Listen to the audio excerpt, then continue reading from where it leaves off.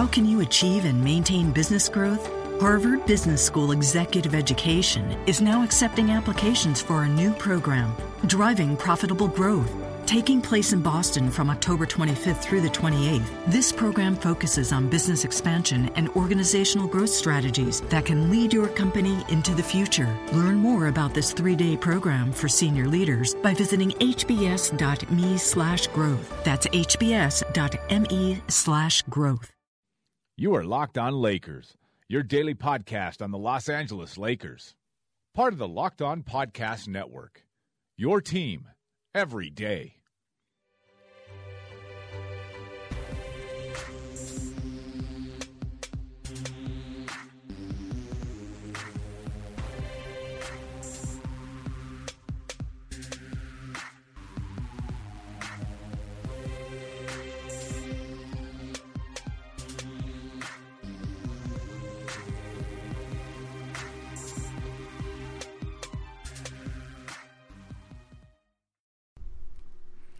Welcome, everybody, to the Locked On Lakers podcast. I am Anthony Irwin. I am joined by Harrison Fagan. In a second, we're going to be joined by Jared Dubin of Locked On Knicks and Vice and really everywhere. He's really good. So I'm looking forward to that conversation. Harrison, how excited, if you had to rate yourself 1 to 10, as far as how excited you are about being able to talk to a guest again, where would you put yourself? Honestly, I'd say a 12, just because I really respect Jared and because, you know, the Lakers, they got drubbed tonight. It wasn't a fun game to watch. It'd be exciting to talk to someone else about something else other than that. And, you know, I'm mostly wrapped up with finals now, and I'm just like, I'm feeling pretty good. So I'm excited to talk to a guest tonight. Yeah, it's going to be fun. He's really good. He's really I feel like you only ask me this, though, when you're going to leave me out of the call with the guest. I don't know what you're talking about. Let's go ahead and talk about the Laker game, though. The Lakers got, like you said, drubbed by the Sacramento Kings. The third quarter was an unmitigated disaster. And I had people were saying, is this going to be yet another, podcast about expectations and this and that and the other. I guess people are kind of annoyed with that theme. I watched tonight, though, and honestly, it was frustrating as all heck to watch. But I'm not too upset over the Kings catching absolute fire and the Lakers not being able to make a layup. Like, sometimes these games just happen. I think that's part of it. I mean, Luke Walton himself said that he felt like it was the first game where the Lakers had quit this year. And coming from him, that actually, like, when the last coach would say that they quit every single game that they lost, it kind of lost some of its meaning. But almost every single game this year, Luke has lauded their effort, even in defeat. And he's been like, well, sometimes the other team just makes shots, stuff like that. He's criticized them at times, but not that much. And so him saying that he felt like it was the first game where they quit felt meaningful. And again, it is their 7th loss in a row. So it's fine to talk about expectations and all of that stuff. But this team is playing really, really badly right now, and I think that we have to acknowledge that. And I think that we can acknowledge it by saying that they're a young team, and this was always somewhat to be expected, right? That they would regress a little bit from the mean, or regress to the mean from where they were playing at earlier this season. I think it's been a little bit more painful and a little bit harder to watch than people anticipated. But yeah, like you said, the Lakers, they just got destroyed in the third quarter. You want to know what DeMarcus Cousins' net rating was in the third quarter? Infinity. Yeah, they outscored the Lakers while DeMarcus Cousins was on the floor in the third quarter at a rate that would account to 126.6 points per 100 possessions. He had an offensive rating of 176.6. Yeah, well, the only stat that matters to me is DeMarcus Cousins getting bitch slapped by Lou Williams. That was pretty funny. It was not the funniest moment of the game. That was definitely Luke Walton getting so angry that he started taking off his clothes. We've all been there, Luke. We've all been there. I really wish he was wearing like a shirt underneath that said Andrew Bynum on it. Hey, they were teammates, so Luke, I guess, just picked a few things up from him. Yeah, so that's I don't know.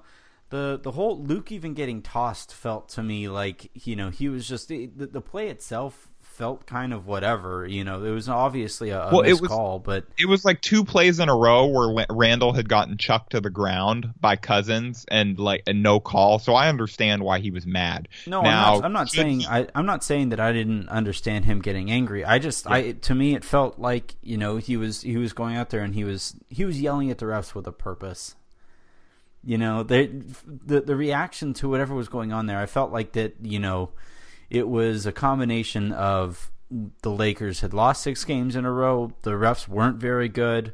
DeMarcus Cousins is frustrating as all heck to coach against, I would imagine, because he's so effing good. And to coach because he's also true. Jen, this was the first time that Jen had actually really watched a game with DeMarcus Cousins playing in it and really paid attention to what he was doing out there. And there was a play tonight where there was a foul called, and then he kept playing, and he tried to dunk it, right? You know which one I'm talking about? And he almost brought the basket down, and Jen, literally, this reaction happened completely beyond her control. It sounded like she was like, "Oh my God, the poor rim." There was a dribble drive in today's game, and this is great radio where we just explain plays that happen in a game. Yeah. Where DeMarcus, he drove to the basket and shouldered Timofey Mozgov like 5 feet back. Yeah. Timofey Mozgov is gigantic. That's a 600-pound collision there. Yeah. So, anywho, that was I think Luke Walton getting thrown out today was indicative of a coach whose team is struggling for the first time really all season. It's now a 7-game losing streak. For Luke, it's the first time that he's been at the helm of such a streak like the Lakers are on right now. So I would imagine it's probably pretty frustrating for him. And the team just flat out hasn't been playing very good. Like you said, the defense hasn't been good. They are playing kind of selfishly right now.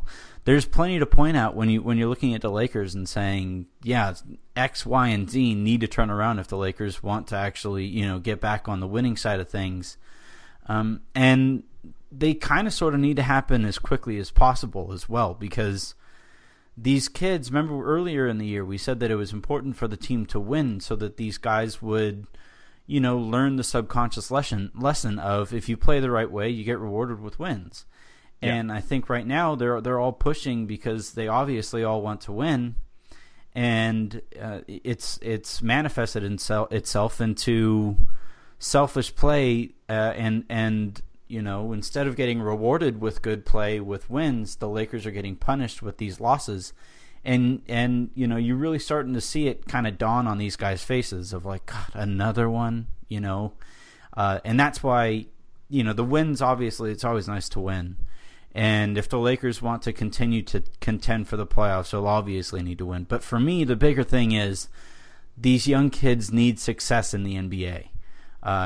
Just to be able to understand, like, this is what it's going to take to be successful in the NBA, and continue to build those habits in the right direction. 100% agreed. Now, before we go to Jared, let's talk really quickly. Do you have one positive that you can come up with from the last 2 games? Because the Lakers have just gotten killed. Are there any silver linings that you've seen? Well, Luol Deng has played better. He hasn't. Luol Deng is alive. Yeah, it's been nice to see. He shot the ball. I think he made 5 of 8 from 3-point, or no? What was it last game? I think it was 5. It actually might have been 5 of 8 from 3-point range last game, and then last night, by the time everybody's listening to this, last night he made another couple threes. He went 2 of 3 from 3 against the Kings, and 7 of 11 overall. Yeah, so that's pretty good. That's about what the Lakers were hoping they would get from him. That'll win you a Slurpee. Oh, that was terrible. Come on, man. I think. I guess I'd say the other good news is, other than Deng's resuscitation, is Russell coming back in the lineup and looking a little healthier tonight, even though he was on a minutes restriction. I want people to recognize this, and with as many good young players as there are in the NBA, it's probably pretty easy to kind of fall through the cracks. He's really good. He is really good. He's not some bust that we should be that we should be lambasting the Lakers front office for taking over Kristaps Porzingis. Like we don't know right now. It looks like Porzingis is the better player right now, and right now it looks like he most likely will end up as the better player. But I don't think that there's any guarantee there by any means. No, I actually would. I kind of like D'Angelo Russell's. I really like his game. I think there's a chance he ends up surpassing Kristaps, and we're going to sound like homers for saying that, but we also watch him a lot more than we watch than other people do necessarily. Right. So when you watch him play, and when I've watched him play over the last couple games, he just has a handle on the offense that Jose Calderon just doesn't have at this stage of his career. Marcelo Huertas definitely doesn't have it. It's nice to have that kind of rudder for the Lakers again when D'Angelo Russell is back out there with the starters. It's just too bad it hasn't shown itself in getting back into the win column. So yeah, and their next two games against the Sixers and Nets are pretty winnable, so they may break this streak coming up here soon. Yeah, I would hope so. Now, if you want to guess whether or not the Lakers can end this losing streak, there's no better place to earn some money for your troubles than BetDSI. Anthony, what is your favorite thing about BetDSI? For me, it's the customer service. We've talked about on previous shows that that time I jumped in the chat and we were trying to find a bet and we couldn't find it. It took 5 seconds to get a response, and we found the bet within 20 seconds, and it was great. They were really nice about it. And then the other thing is the security of the site. It doesn't feel sometimes with these sites, it's something as simple as even how the website looks, right? Sometimes you hop on a gambling site and it's kind of it's black, everything seems kind of dark. It seems the effects on the site, how it moves and everything feel kind of cheap. BetDSI feels really good, feels really secure, and it has a nice look to it. So you feel, you don't feel shady as you're putting together a wager on there. What's your favorite aspect of it? I mean, I think it's kind of like you mentioned, the security. They've been in the business for 20 years. That it's safe. I've played there, and my credit card was totally fine. And I think that it's also kind of cool that you can wager on other random stuff, even outside of sports. Like I remember they had odds on the election, and they always have all kinds of weird, kind of fun prop bets that you can bet on. Pretty much anything you could think of, I would imagine. And the other thing that I like, and that we've talked about before, is I like free money, and BetDSI is willing to give you free money. They will give you $10 free to try their service. All you have to do is put in the code Lakers10, and they're also, if you deposit money, they're giving you an 100% bonus on your first deposit. So that's a lot of free cash that Locked On Lakers is just kind of throwing at you guys. That maybe that'll make you feel a little bit better about how the Lakers are playing right now. Yep, and again, use the promo code Lakers10 to get those 10 free bucks, and yeah, go out there and start winning today. All right, so let's go ahead and move on and bring Jared onto the show. Really looking forward to this conversation. I'm really looking forward to hearing you talk to another human being who is not myself. That's always going to be fun, and yeah, we'll come back on the other side of the conversation and wrap up the show. Again, today's show is brought to you by BetDSI.com. We talked to you about the promo code. You can find our shows on Audio Boom, iTunes, Silver Screen and Roll, TuneIn, Stitcher, and today's Fast Break.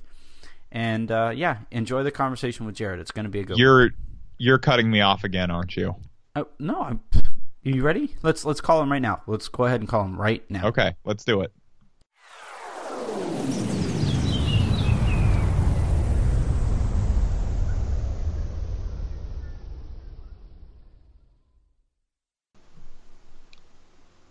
Hey, how's it going, man?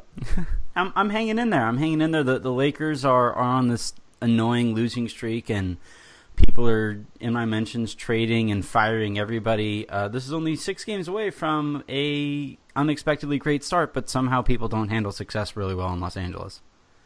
And I'm shocked because the Knicks are on an unexpectedly annoying winning streak, and people are in everybody's mentions talking about how they're going to go to the East Finals. No, It's interesting though, guys. I did a podcast with Tim Bontemps last week, and at the time, the Knicks and Lakers had basically the same record and basically the same point differential, and we were talking about how people probably felt better about the Lakers at the time because they did a better job of managing expectations coming into the season. And now, the two teams' fortunes have obviously diverged since then. Mm-hmm. The Knicks are 4 games over 500. They woke up today tied for a share of third place in the East, unbelievably. And the Lakers, I think they're 2-8 in their last 10 games, now 6 games under. But, I feel like they've already sort of exceeded my expectations for this year just by not being horrible. The thing for me was, when the season started, I didn't think the team was going to be very good. I pegged them at about 27 to 30-ish wins. That's kind of what I set my expectations for. And then whatever they do after that, you're playing with house money. But the bigger thing for me was just be fun to watch. Over the last couple of years, with Byron standing over there on the sideline and Kobe hoisting 30 times a night, it just wasn't fun basketball to watch. So you feel like you're just kind of doing homework, when you're supposed to be watching an entertaining game, and it's a game that everybody loves, and this year is the first year, even when they're losing, that was a fun game last night between the Knicks and the Lakers, and yep, even definitely during this losing streak, and again, it's annoying, losing stinks, and it kind of sucks to get back to the point where you care about wins and losses. Over the last couple of years, we rooted for losing so that the Lakers would get a good pick.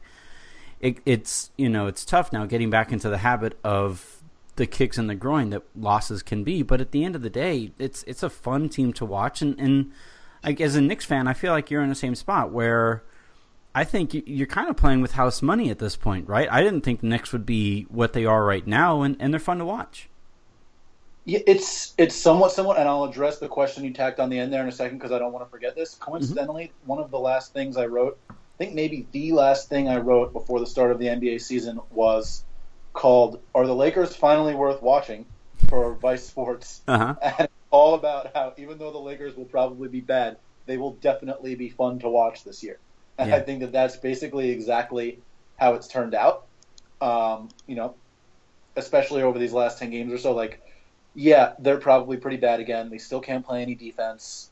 The kids are learning, though, and Luke Walton has them playing well and playing together for the most part, and they're fun. And that's all I wanted from the Lakers this year as a casually interested observer. I wanted these guys to take steps forward, and I wanted them to be fun to watch.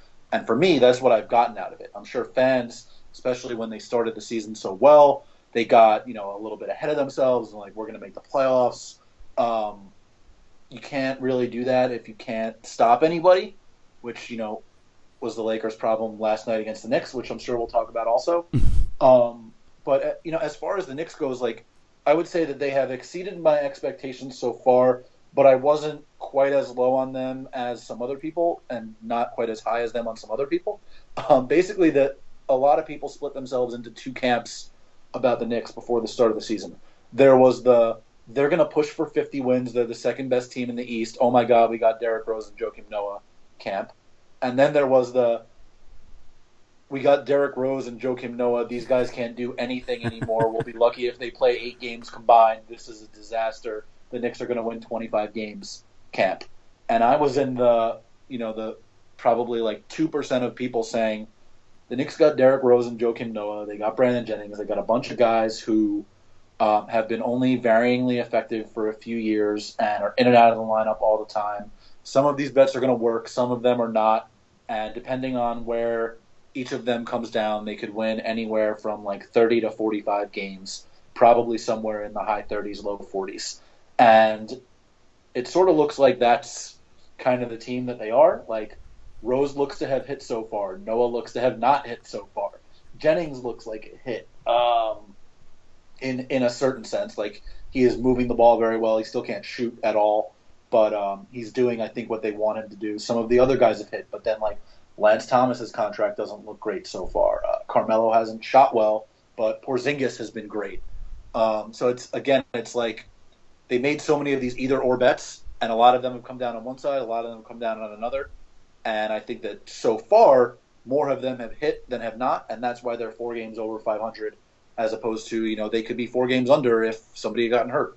Yeah, like I look at the Knicks, and the theme for both the Knicks and the Lakers season so far has been sustainability, in my opinion. Where when the Lakers were doing what they were doing at the beginning of the year, and they were this feel-good story, there were a couple blemishes there that people just kind of ignored, like, hey, the defense still isn't that good. Oh, yeah, that's right. They're also playing a bunch of rookies, and the rookies and the young guys are just, they're far and away the team's best players, because Luol Deng has not been very good, and Timothy Mozgov has been solid, but he's not something that the Lakers or any Laker fans are going to write home about. And when I look at the Knicks as well, I look at is Derrick Rose's health sustainable? Is Joakim Noah's health sustainable? Is whatever system is going on over there, is that kind of sustainable? Is the success is this going to work long term?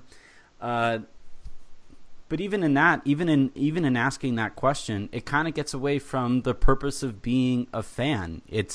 I know we aren't supposed to necessarily be fans or whatever. But if you're a fan, why ask the question about sustainability? Just enjoy that, enjoy the success so far. And if those questions arise down the road, fine, you deal with them at that time. But what I think the Lakers and the Knicks have kind of taught their fans this year again is, just enjoy the good times while they're happening, because you don't necessarily know how long they're going to be around. Like, I look at the Grizzlies fans, for example, and they've had this grit and grind era, and I think they've made a Western Conference Finals once, and they haven't been in the finals at all. But by no stretch would those fans say, nah, this hasn't been that great. I mean, the entire city has just found itself relating to this group of guys, and it's been a great run for those teams. And if I'm a Laker fan, if I'm a Knicks fan, I'm saying, you know what, I'm perfectly fine just relating to this team and seeing where they take me.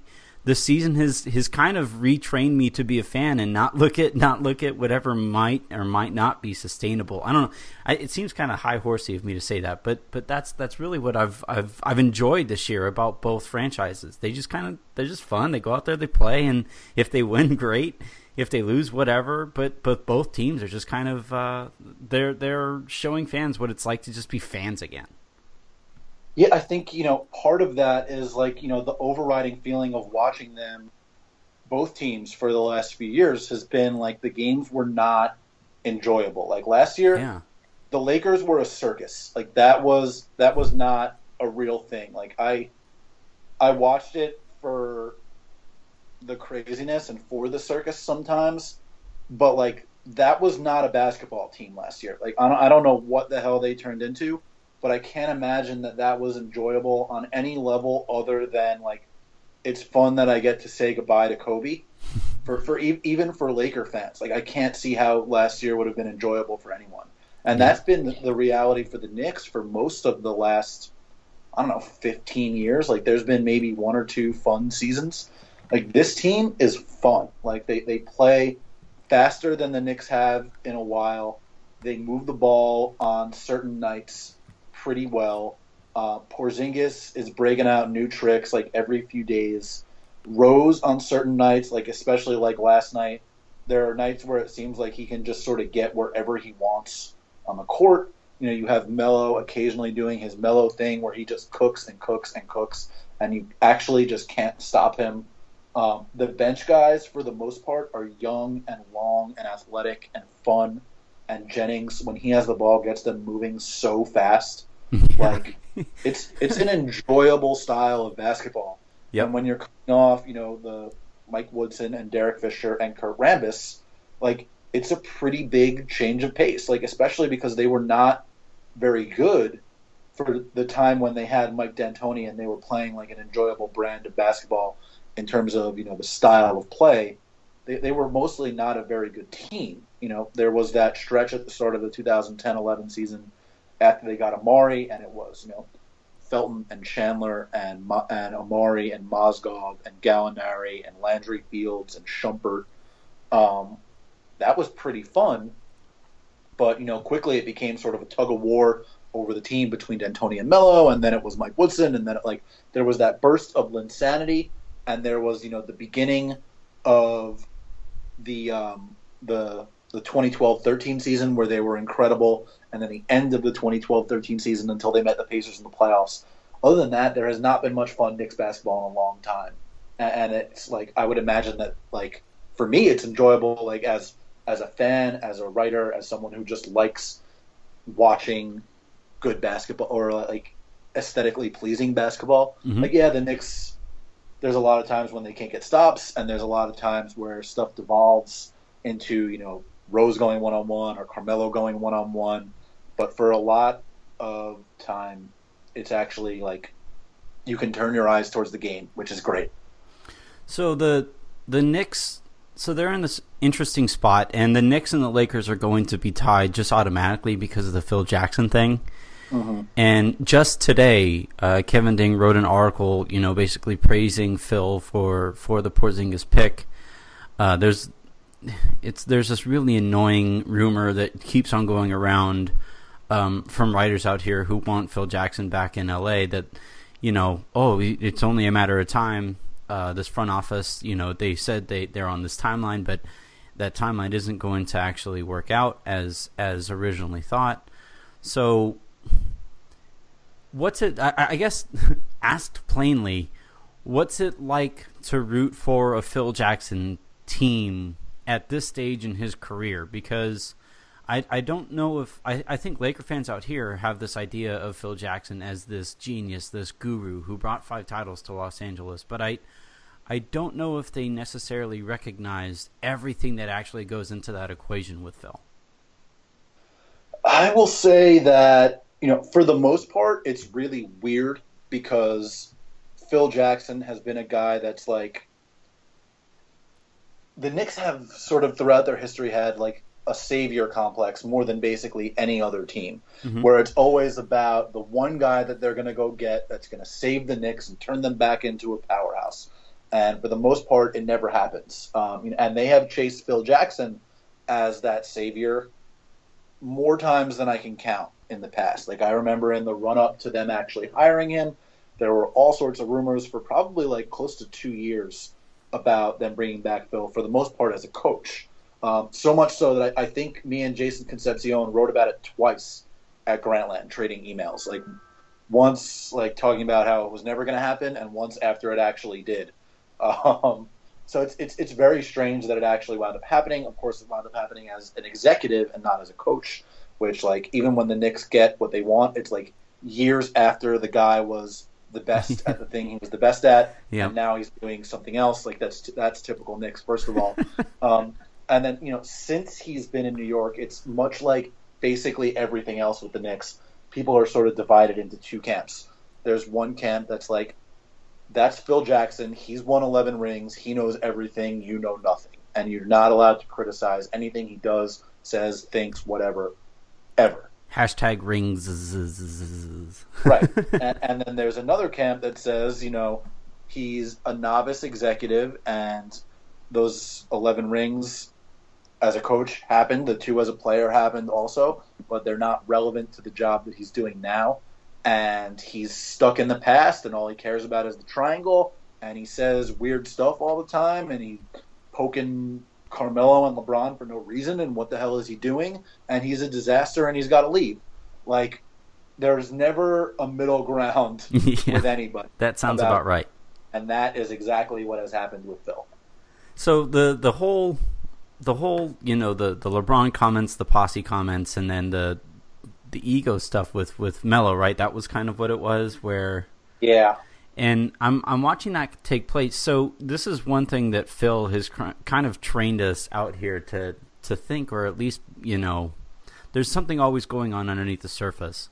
So when he makes those comments about LeBron, you start asking, all right, why would he make that? Why would I, you know, if I'm going to read between the lines? Because he knows that people are paying attention to him. He knows the comments that he makes are going to be taken a certain way, especially after LeBron, you know, points out whatever was going on underneath the surface. What do you think? What do you think was the underlying factor?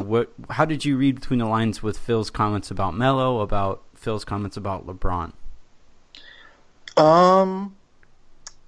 Sort of a combination of things. Like, part of it, I think, was like he didn't realize how it was going to be taken. Mm-hmm. because he's a 70-plus-year-old man used to talking a certain way, and things are different now. And because he's used to doing this thing where he calls people out or tries to motivate them in the media, and he's used to doing that A, as a coach, and B, in like the early thousands and the 90s, and not necessarily in the world we live in now, like where tweets are news and snippets of interviews get turned into the biggest thing ever. And it's just a different climate, and trying to tweak people as a subtle message becomes extremely unsubtle once it gets thrown out there. It's like I'm not necessarily sure I even ascribe one of Phil's famous secret motives to anything. It just sort of seems like something that he did an interview, he said some stuff, and it snowballed because he wasn't careful enough about what he was saying. Yeah, I that's kind of what I kind of come back to too. I think it used to be, because Phil is extremely, I would say, charismatic, right? I think that kind of goes without saying. You don't get to have the power he has with a franchise like the Knicks, or the success that he had in getting people to buy into the triangle the way he has, without being charismatic, without being able to send the message that you want to send. So I think there are people in the media who have just kind of ascribed to, hey, this is Phil Jackson. If he says something, I'm gonna throw it out there, and I know that there's something else going on underneath the surface. And I do think it a really realistic and a really innocent reading of the situation with whatever's going on when he says these things about Carmelo Anthony and about LeBron is just, hey man, I didn't think it was going to go as far as it would. I think if he were to give an honest interview at this point, he'd say, like, honestly, I said that stuff and it got legs, and I think he'd like to move on. But he also seemed capable of doing something like that. Yes. Of actually giving an interview and just being like, hey, I messed up, and I didn't think it was going to be like this. I should watch my words more carefully when I talk about this kind of stuff. That does not seem like something Phil Jackson would ever do. Nope. And when he was basically given the opportunity to do that in a subsequent interview, he didn't. Mm-hmm. Yeah, because he's Phil. I mean, I would imagine at this point, his ego, like he talks about Carmelo's ego. I don't know if there's a bigger ego in the NBA than Phil Jackson's. No, I would say probably not. So that was the irony in all that was going on there. You're just kind of looking at this guy like, Phil, here's a mirror. And look, in certain ways, it's justifiable. Like, why shouldn't the guy have a big ego? He's had success everywhere he's gone in basketball, but not at doing this, and not like. All right, let's move to something else. All right. So I was going to ask So before we went on the air, we were talking about the Porzingis, the Russell, the right. Towns draft, and just a couple shows ago, I talked to somebody who's a Suns fan, Scott Chase, and we talked about the Devin Booker, D'Angelo Russell relationship, and I see a similar kind of thing building with Porzingis and Karl Anthony Towns, right? That they have this this friendly rivalry or whatever's going on there. Right, they text a lot. They're they're buddies. Yeah, and so it's a millennial construct, I would imagine. But I would also say that I guess try to put into perspective how good this draft might be, with especially at the very top. Other than maybe Jahlil Okafor, who's we don't know where his career is necessarily going to go, but Towns looks like he's going to be. You said I would agree too that you said that you could see him being a Hall of Famer. Porzingis has taken New York by storm. D'Angelo Russell has done the same. When he's playing well out here in Los Angeles, it's the city starts buzzing a bit. This draft is special. Yeah, I mean, look. So you think about great drafts, like since I've been alive. I'm 29. I was born in '87. The great drafts since I've been alive, like the two classes I think that everybody talks about are '96 with, Iverson and Camby and Ray Allen and Marbury and Kobe and Steve Nash and Zydrunas Ilgauskas and Jermaine O'Neal might have been in that draft, or maybe was in the subsequent draft. But either way, like, that draft is like the gold standard for drafts ever. And then obviously there's 03, where it's really just like it's the four guys at the top with LeBron, Bosh, Wade, and Carmelo. But those guys are so good that it elevates it over all of these other classes. You look at this draft, and I mean, it has, I think, sort of the qualities of both, where it looks incredibly deep and it has potential like all-time stars at the top as well. Absolutely. Just looking at the draft in front of me, I mean, Towns, Porzingis, Russell, Winslow, Turner, Trey Lyles, Booker, Sam Decker looks really good in what's essentially his rookie year. Guys like Larry Nance is a contributor. Montrezl Harrell's a contributor. Hernan Gomez was that draft too, contributing for the Knicks. Terry Rozier is a rotation player already. Justin Anderson's a rotation player in Dallas. Like Bobby Portis, Tyus Jones, like it's insane. That's insane. What's his name? Harrison, who's now in Memphis. Powell, Rashawn Holmes is a rotation player. Josh Richardson, second rounder for the Heat. Like, there are so many guys that are already contributors, and there are, these high level guys that look like they're going to be, pillars for franchises for a long time, and two of them on, two of the, 5 or 6 marquee franchises in the league in Kristaps and Russell, which is, it's hard to ask for more out of a draft than that. Yeah, the other thing that I find interesting is how close all these guys seem. Like you and I, I already talked about the Kristaps Katz relationship and Russell and Booker's relationship. That to me is exciting because it's going to make these guys all the more competitive, and I would imagine it's going to drive these guys to be as successful as they possibly can be, because they know other guys from that draft are watching. I do kind of, it's a bit, I wouldn't say annoying or whatever, but I would say there's this hindsight thing going on with Kristaps that, yeah. I mean, we listened to Stephen A. Smith say that the Knicks fans are bamboozled. We hoodwinked, bamboozled, exactly. goods.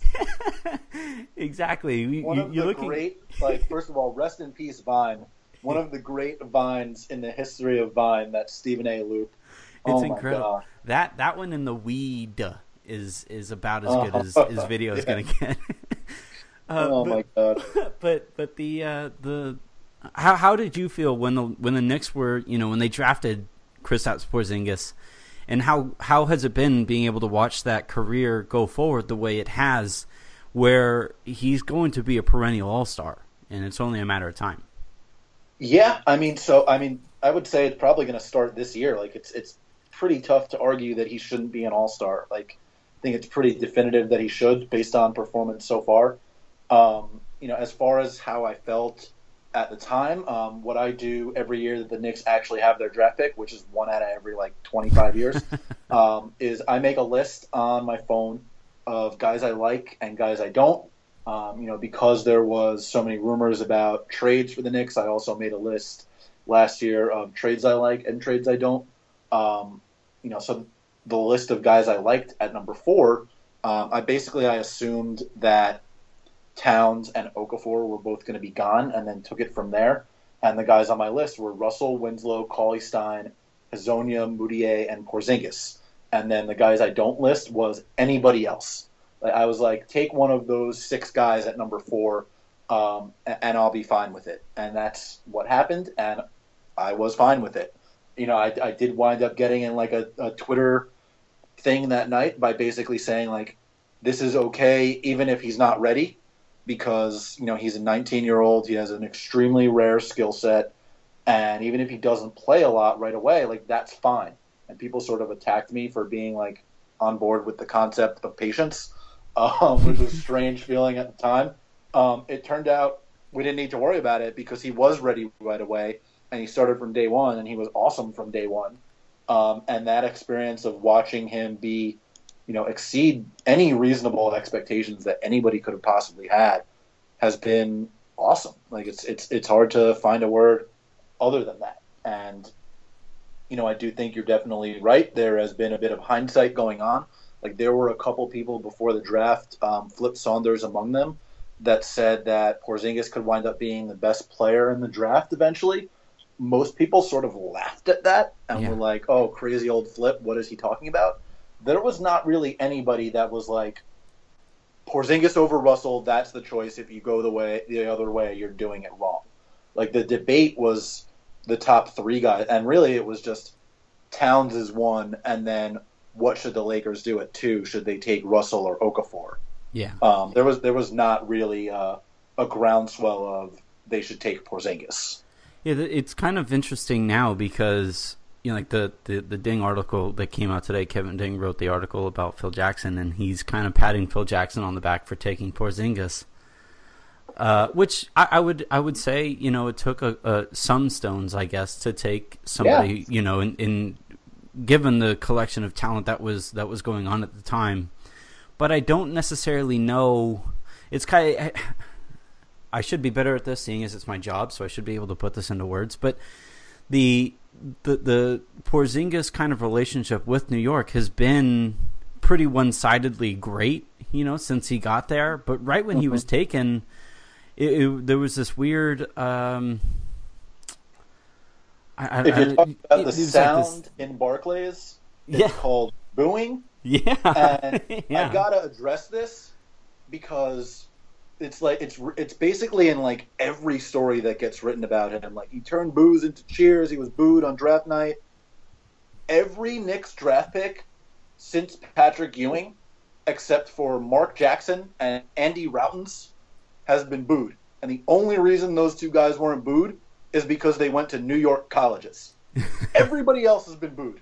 Like, let's not make this a big thing that he was booed on draft night. Like, it wasn't a big thing. Everybody gets booed by Knicks fans. That's just the way it is. Just like everybody gets booed, like when the NFL Philly. draft was in New York, everybody got booed by Jets fans.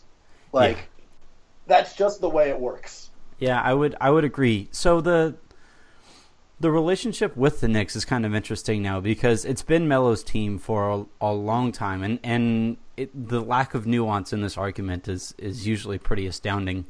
Oh yeah. But the how are the Knicks, or how have you noticed that relationship kind of evolve where Porzingis I don't think he's necessarily a better player right now than Melo is. They're just good at different things.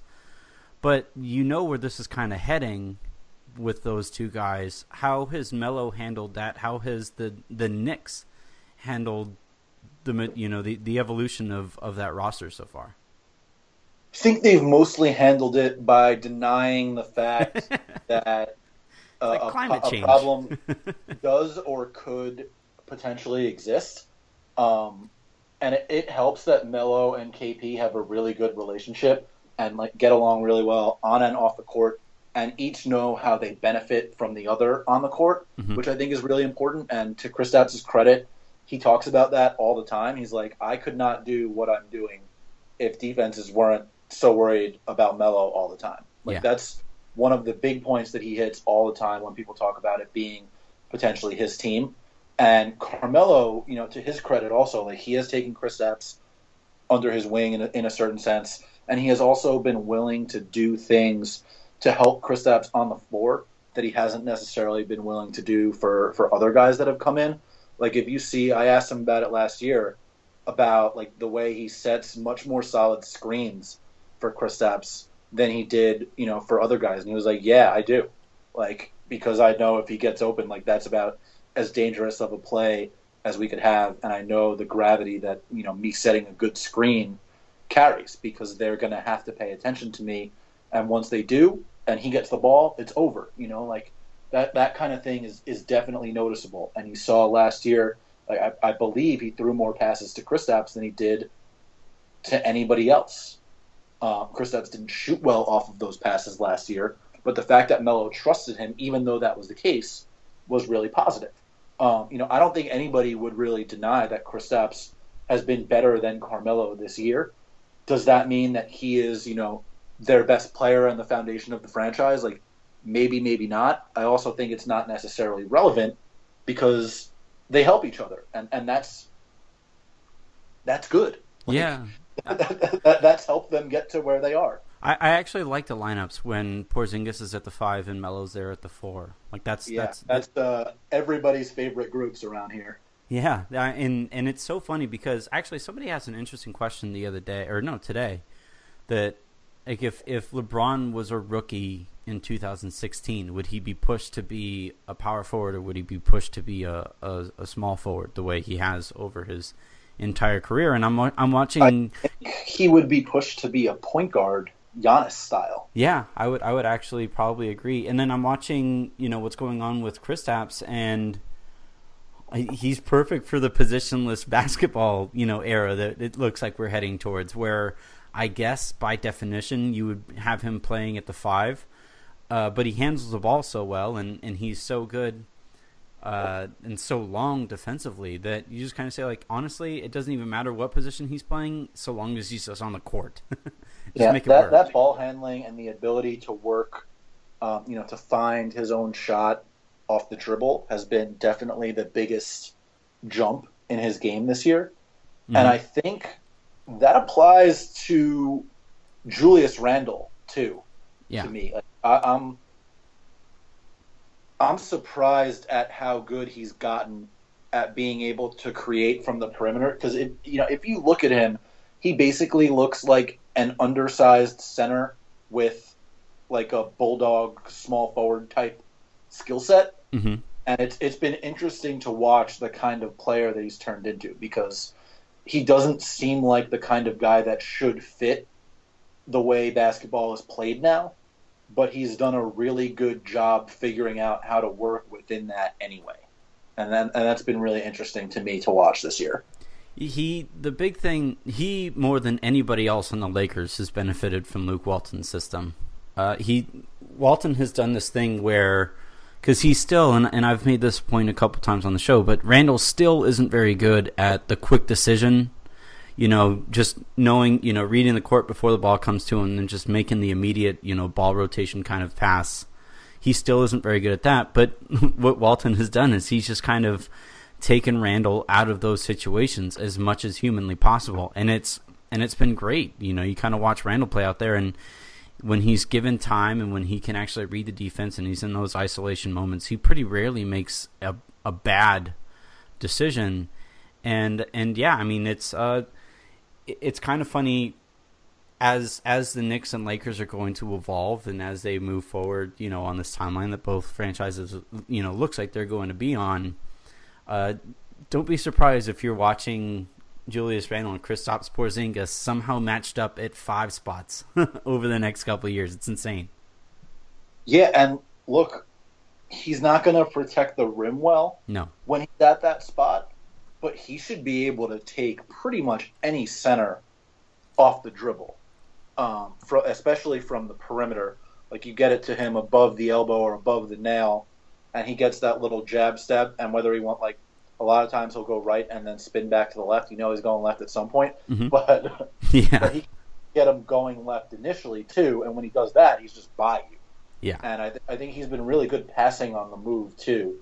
Like, one of the things I said last year when they were in their circus season was, like, they should do nothing else more than they run Russell Randle pick and rolls.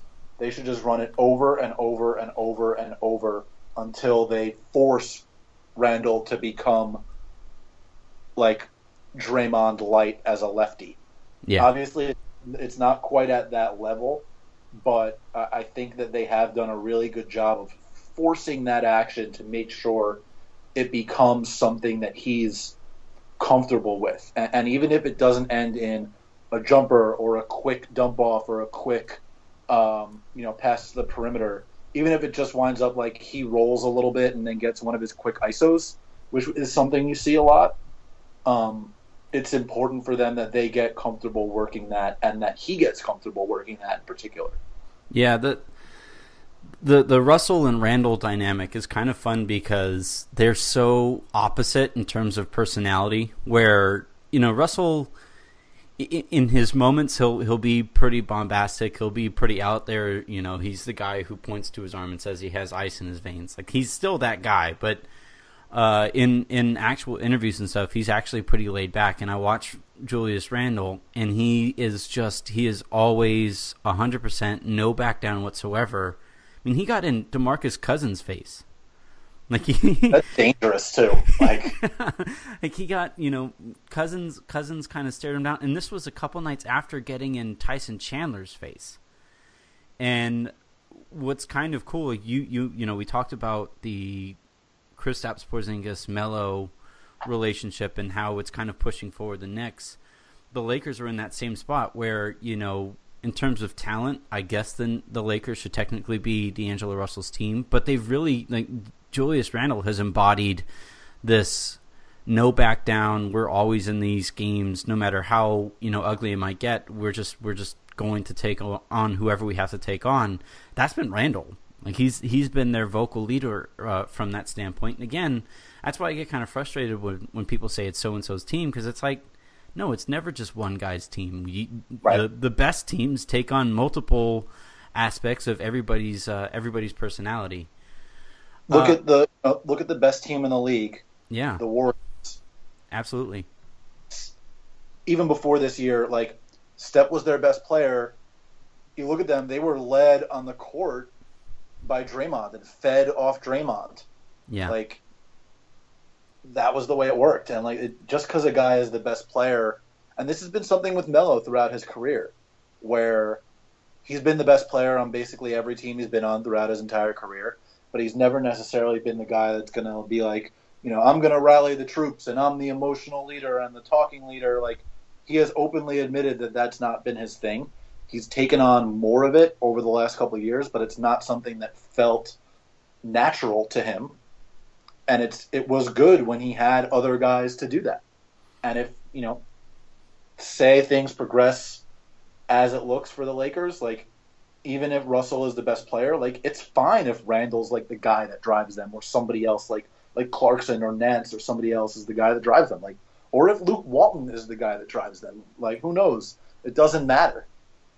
Yeah, that's the big thing is the Lakers right now, and Luke has done this on purpose, where it's not anyone, heading into the year, everybody thought that D'Angelo Russell was going to be, like the Lakers version of Steph Curry, and he was going to hit his bumps on the road as he, tries to handle that responsibility, but that was eventually where it was going, and Walton has kind of turned that on its head and said, no, actually, anytime, all of our 5-man lineups are going to feature multiple ball handlers, and that's way harder to guard.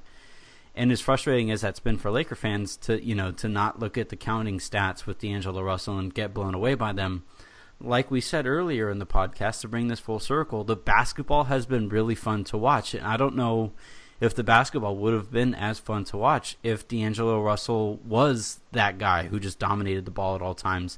The Knicks are the same kind of way, where you kind of think, well, you have Carmelo, you want the ball in his hands as much as possible, but having Melo and Rose and Porzingis all be able to challenge defenses off of the dribble makes them more dynamic and a lot more fun to watch. I think that's kind of the theme of that this show is kind of taken on. There's just both teams are fun to watch, and both coaches deserve credit for finding that out.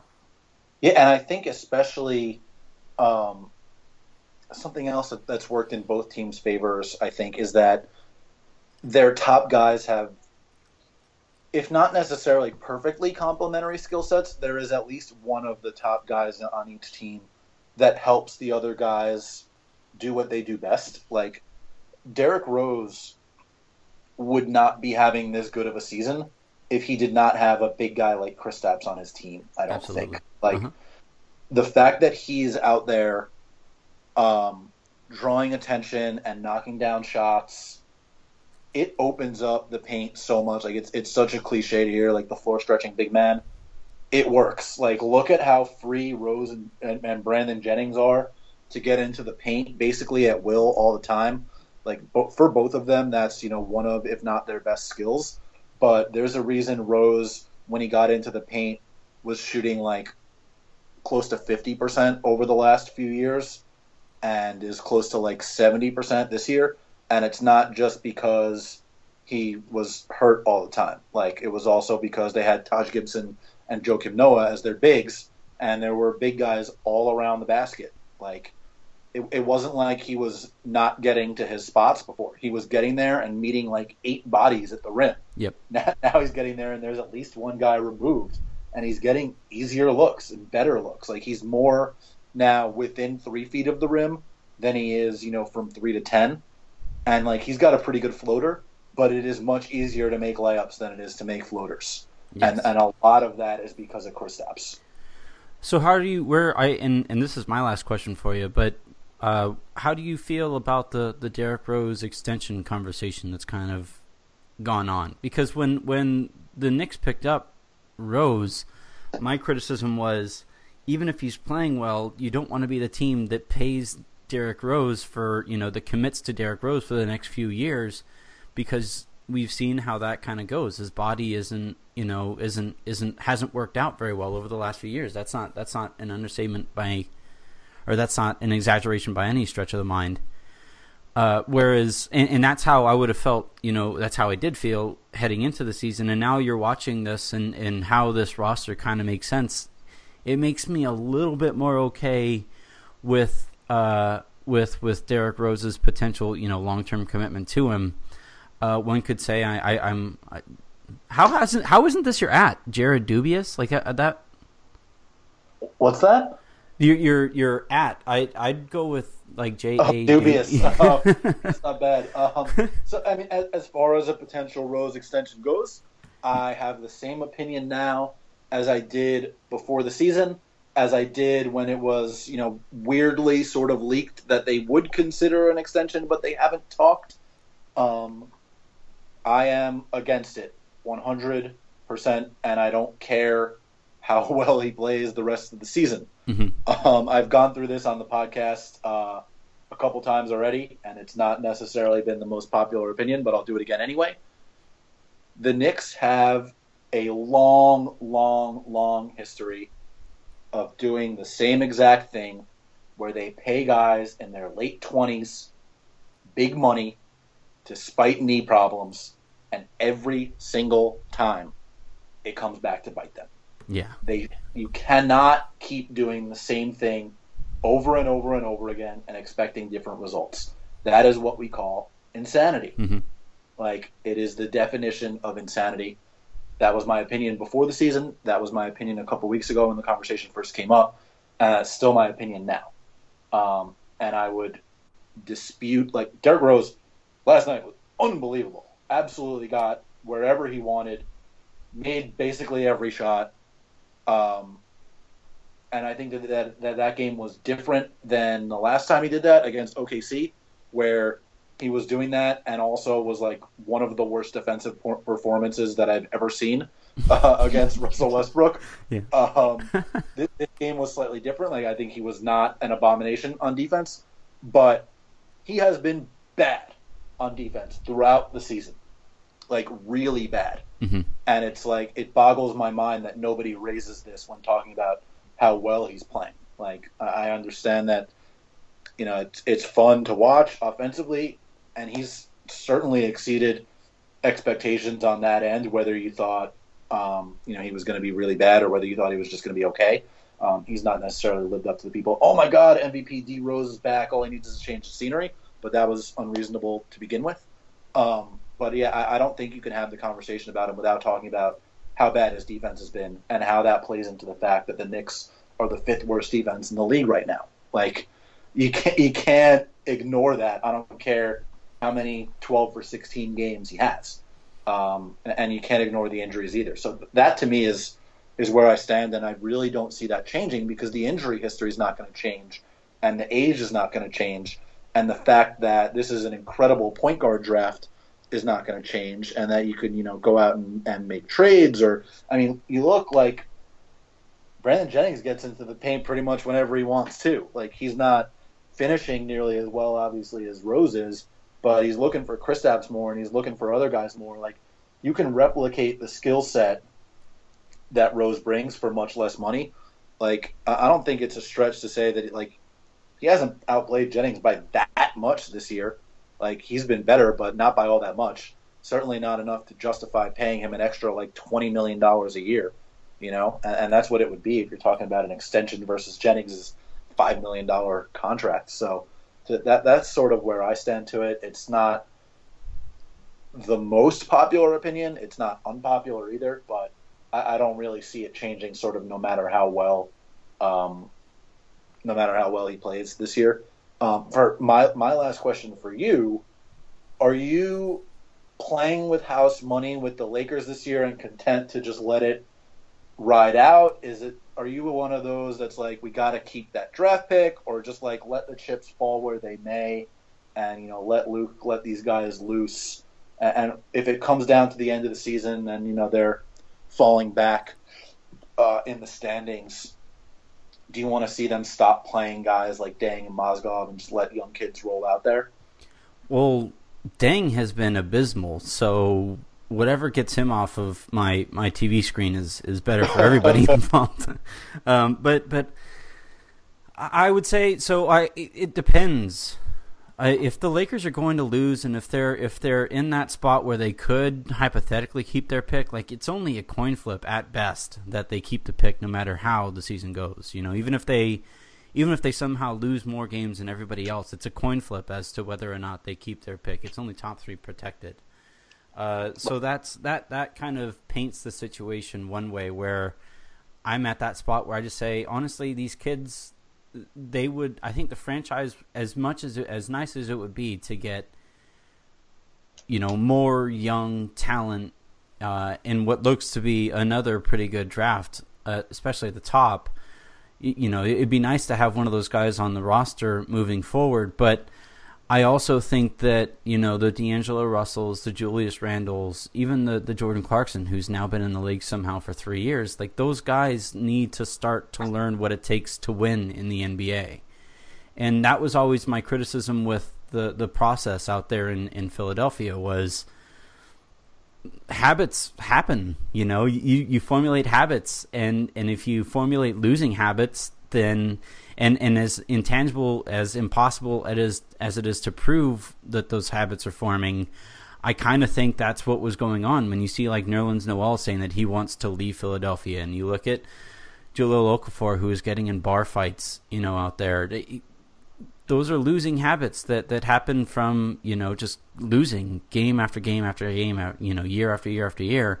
And for the Lakers, I think they're at the spot now where it'd be great to continue to lose enough to get the pick or keep the pick. But I think the more important thing is that these kids learn what it takes to win. So I'm rooting, you know, when the games are going on, I'm rooting that they win these games, even while it goes against, you know, the practices of building an NBA franchise, that, you know, you don't want to just give away picks, if that makes sense. Yeah, I agree with the large majority of that. I think that, you know, when it gets down to it, like, they have to learn how to win, but they also have to be given the opportunity to learn how to win. Like, Larry Nance doesn't learn how to win by watching Luol Deng. Oh, yes, 100%. Like, you got to give those guys the opportunity to try to go win games. And if you lose in the process, you lose in the process, as long as they are being given the opportunity to try to do it. You know what I'm saying? Mm-hmm.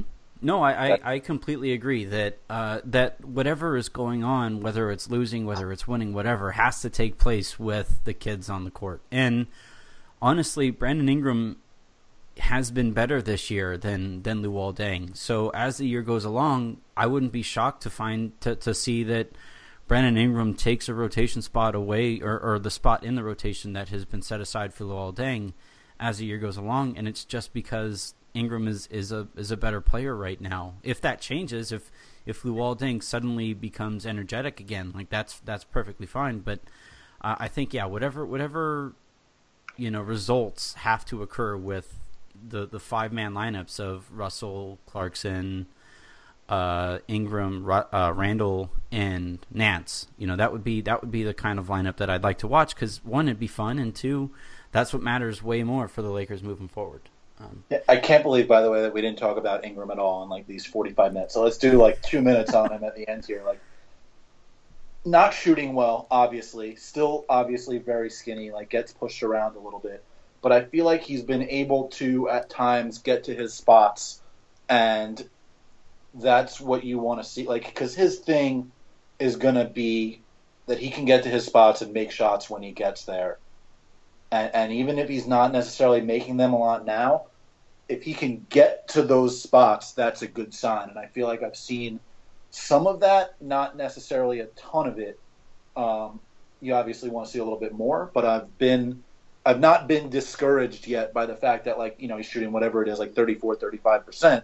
But to me, as long as he can get his looks and isn't, like, not able to create anything, I'm okay with him being like a below average shooter this season.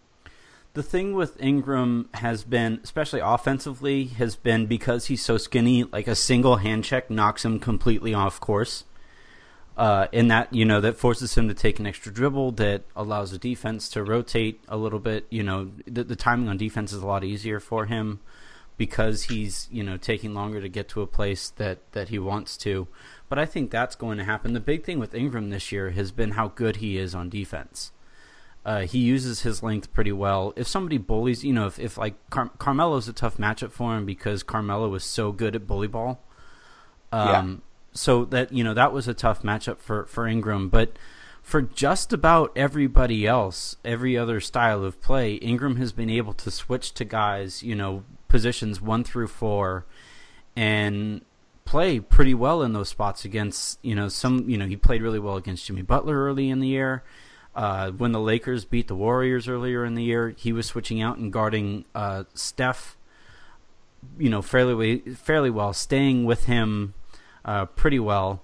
And that's the big thing is it's pretty rare that a rookie is even decent on defense, and he's been actually good. So that's kind of where I as annoying as frustrating as the offense has been and the shooting has been, the defense makes me think, there's a spot in the NBA for somebody as good at defense as he is right now at 19 years old. Do you think that, that's good, obviously, and you want to see that, and I think that that's been better than people likely expected as a rookie, but they also drafted him, I think, as a guy who's going to be like an offensive pillar.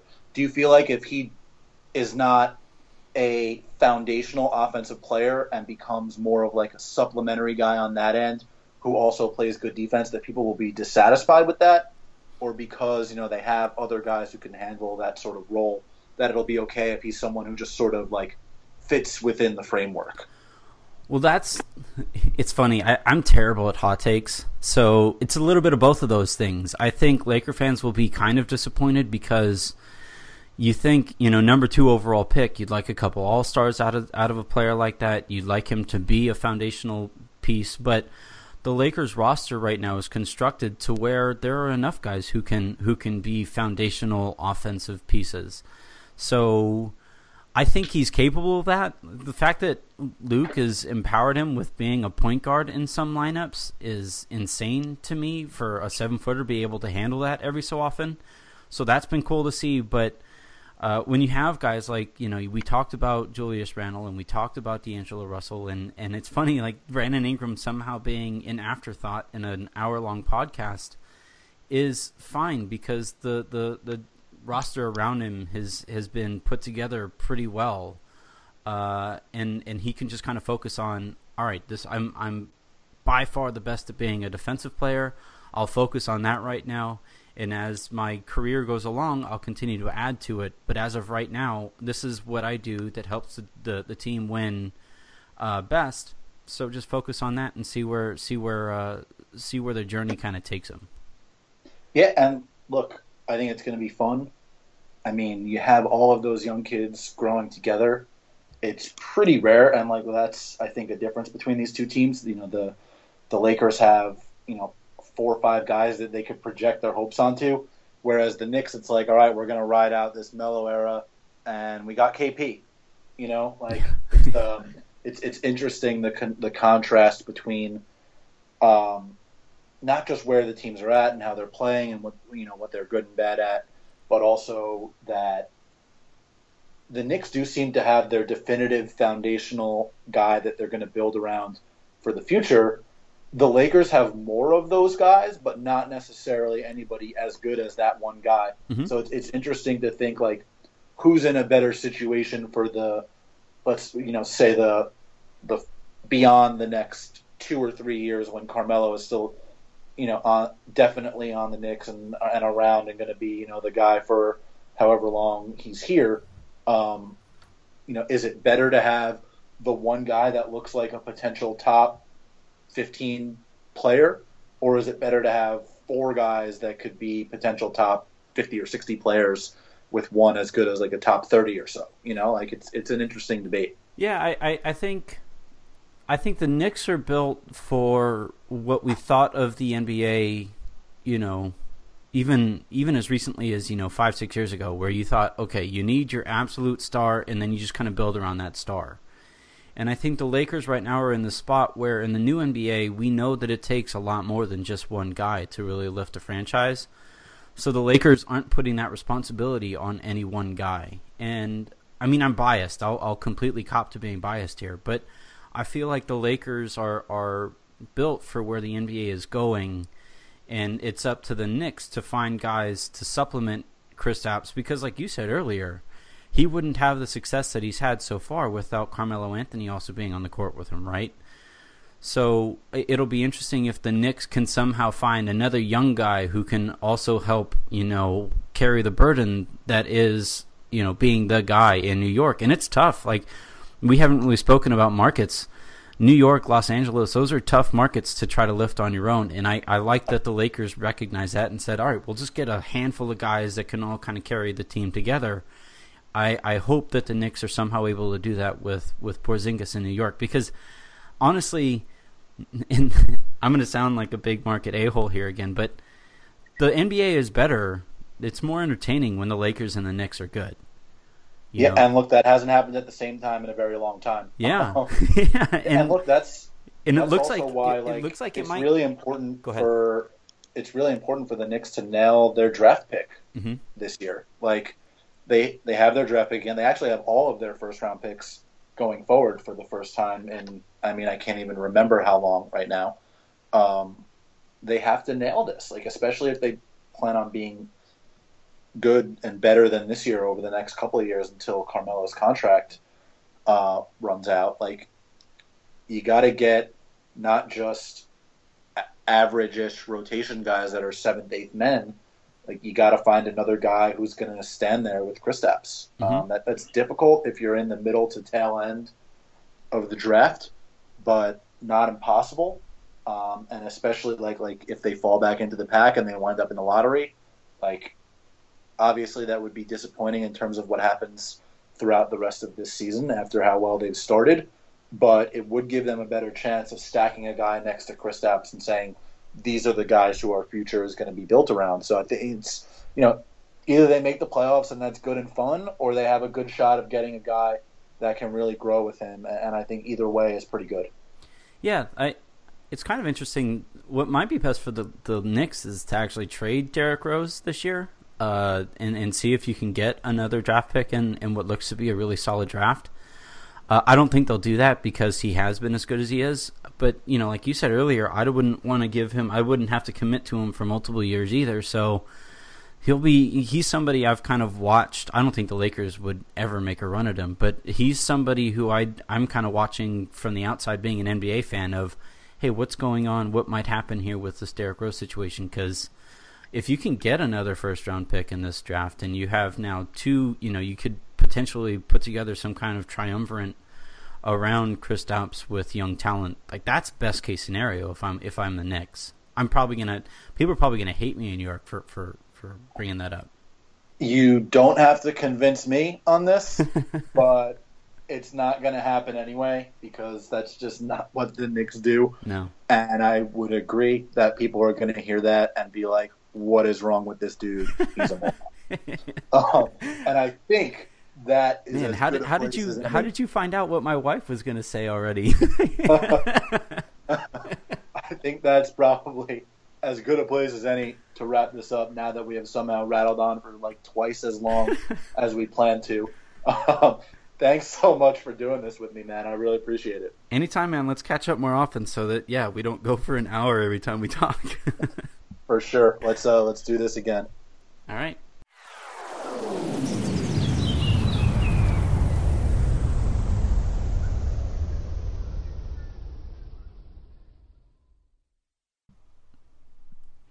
All right, so that was Jared. You cut me off again. What happened now? What you weren't Harrison? You need to talk to these guests when we're actually having these conversations.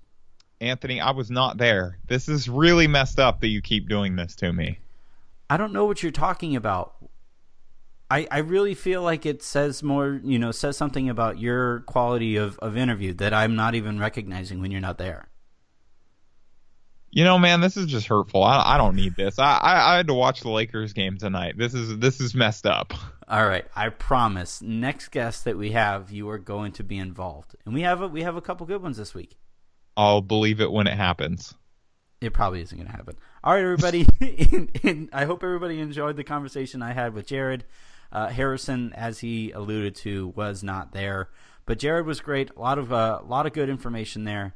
Good insight on what it's like to be, to root for a Phil Jackson team. So we will talk to everybody tomorrow and enjoy the rest of your day. I should have a Harrison's hot takes for you guys. I had one for tonight, but we were going a little long, so we're going to throw that tomorrow. Yep, it's gonna. I would imagine it's going to be pretty hot, seeing as Harrison is frustrated, just like Luke Walton was frustrated, and he got thrown out of a game. So that'll be good. You can't see it right now, but I'm so angry that I'm taking my shirt off. Oh, God, put your shirt back on. All right, we will talk. All right, man, this is happening. Make sure you're following the show on Audio Boom, iTunes, Silver Screen and Roll, TuneIn, Stitcher, and today's Fast Break. Today's show is brought to you by BetDSI.com. Again, use the promo code Lakers10 to get your $10 free dollars to use on BetDSI.com. Head over there, start winning right now. The Lakers have a couple winnable games. Maybe put a friendly wager on that, and let's get everybody going back in the winning direction, on the winning side of this stuff. We will talk to everybody tomorrow. Harrison, I promise you will be involved. We'll have at least the one podcast with the Locked On Cavs guys, so maybe you'll be on that one.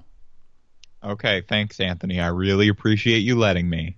Anytime. All right, shouts to Doug. Nope, I can't shoot Doug. I'm not going to shout Doug Christie. That's not going to happen. I'm not even going to do a shout-out today because the Lakers don't really deserve shout-outs with the way they've been playing. We'll talk to everybody soon.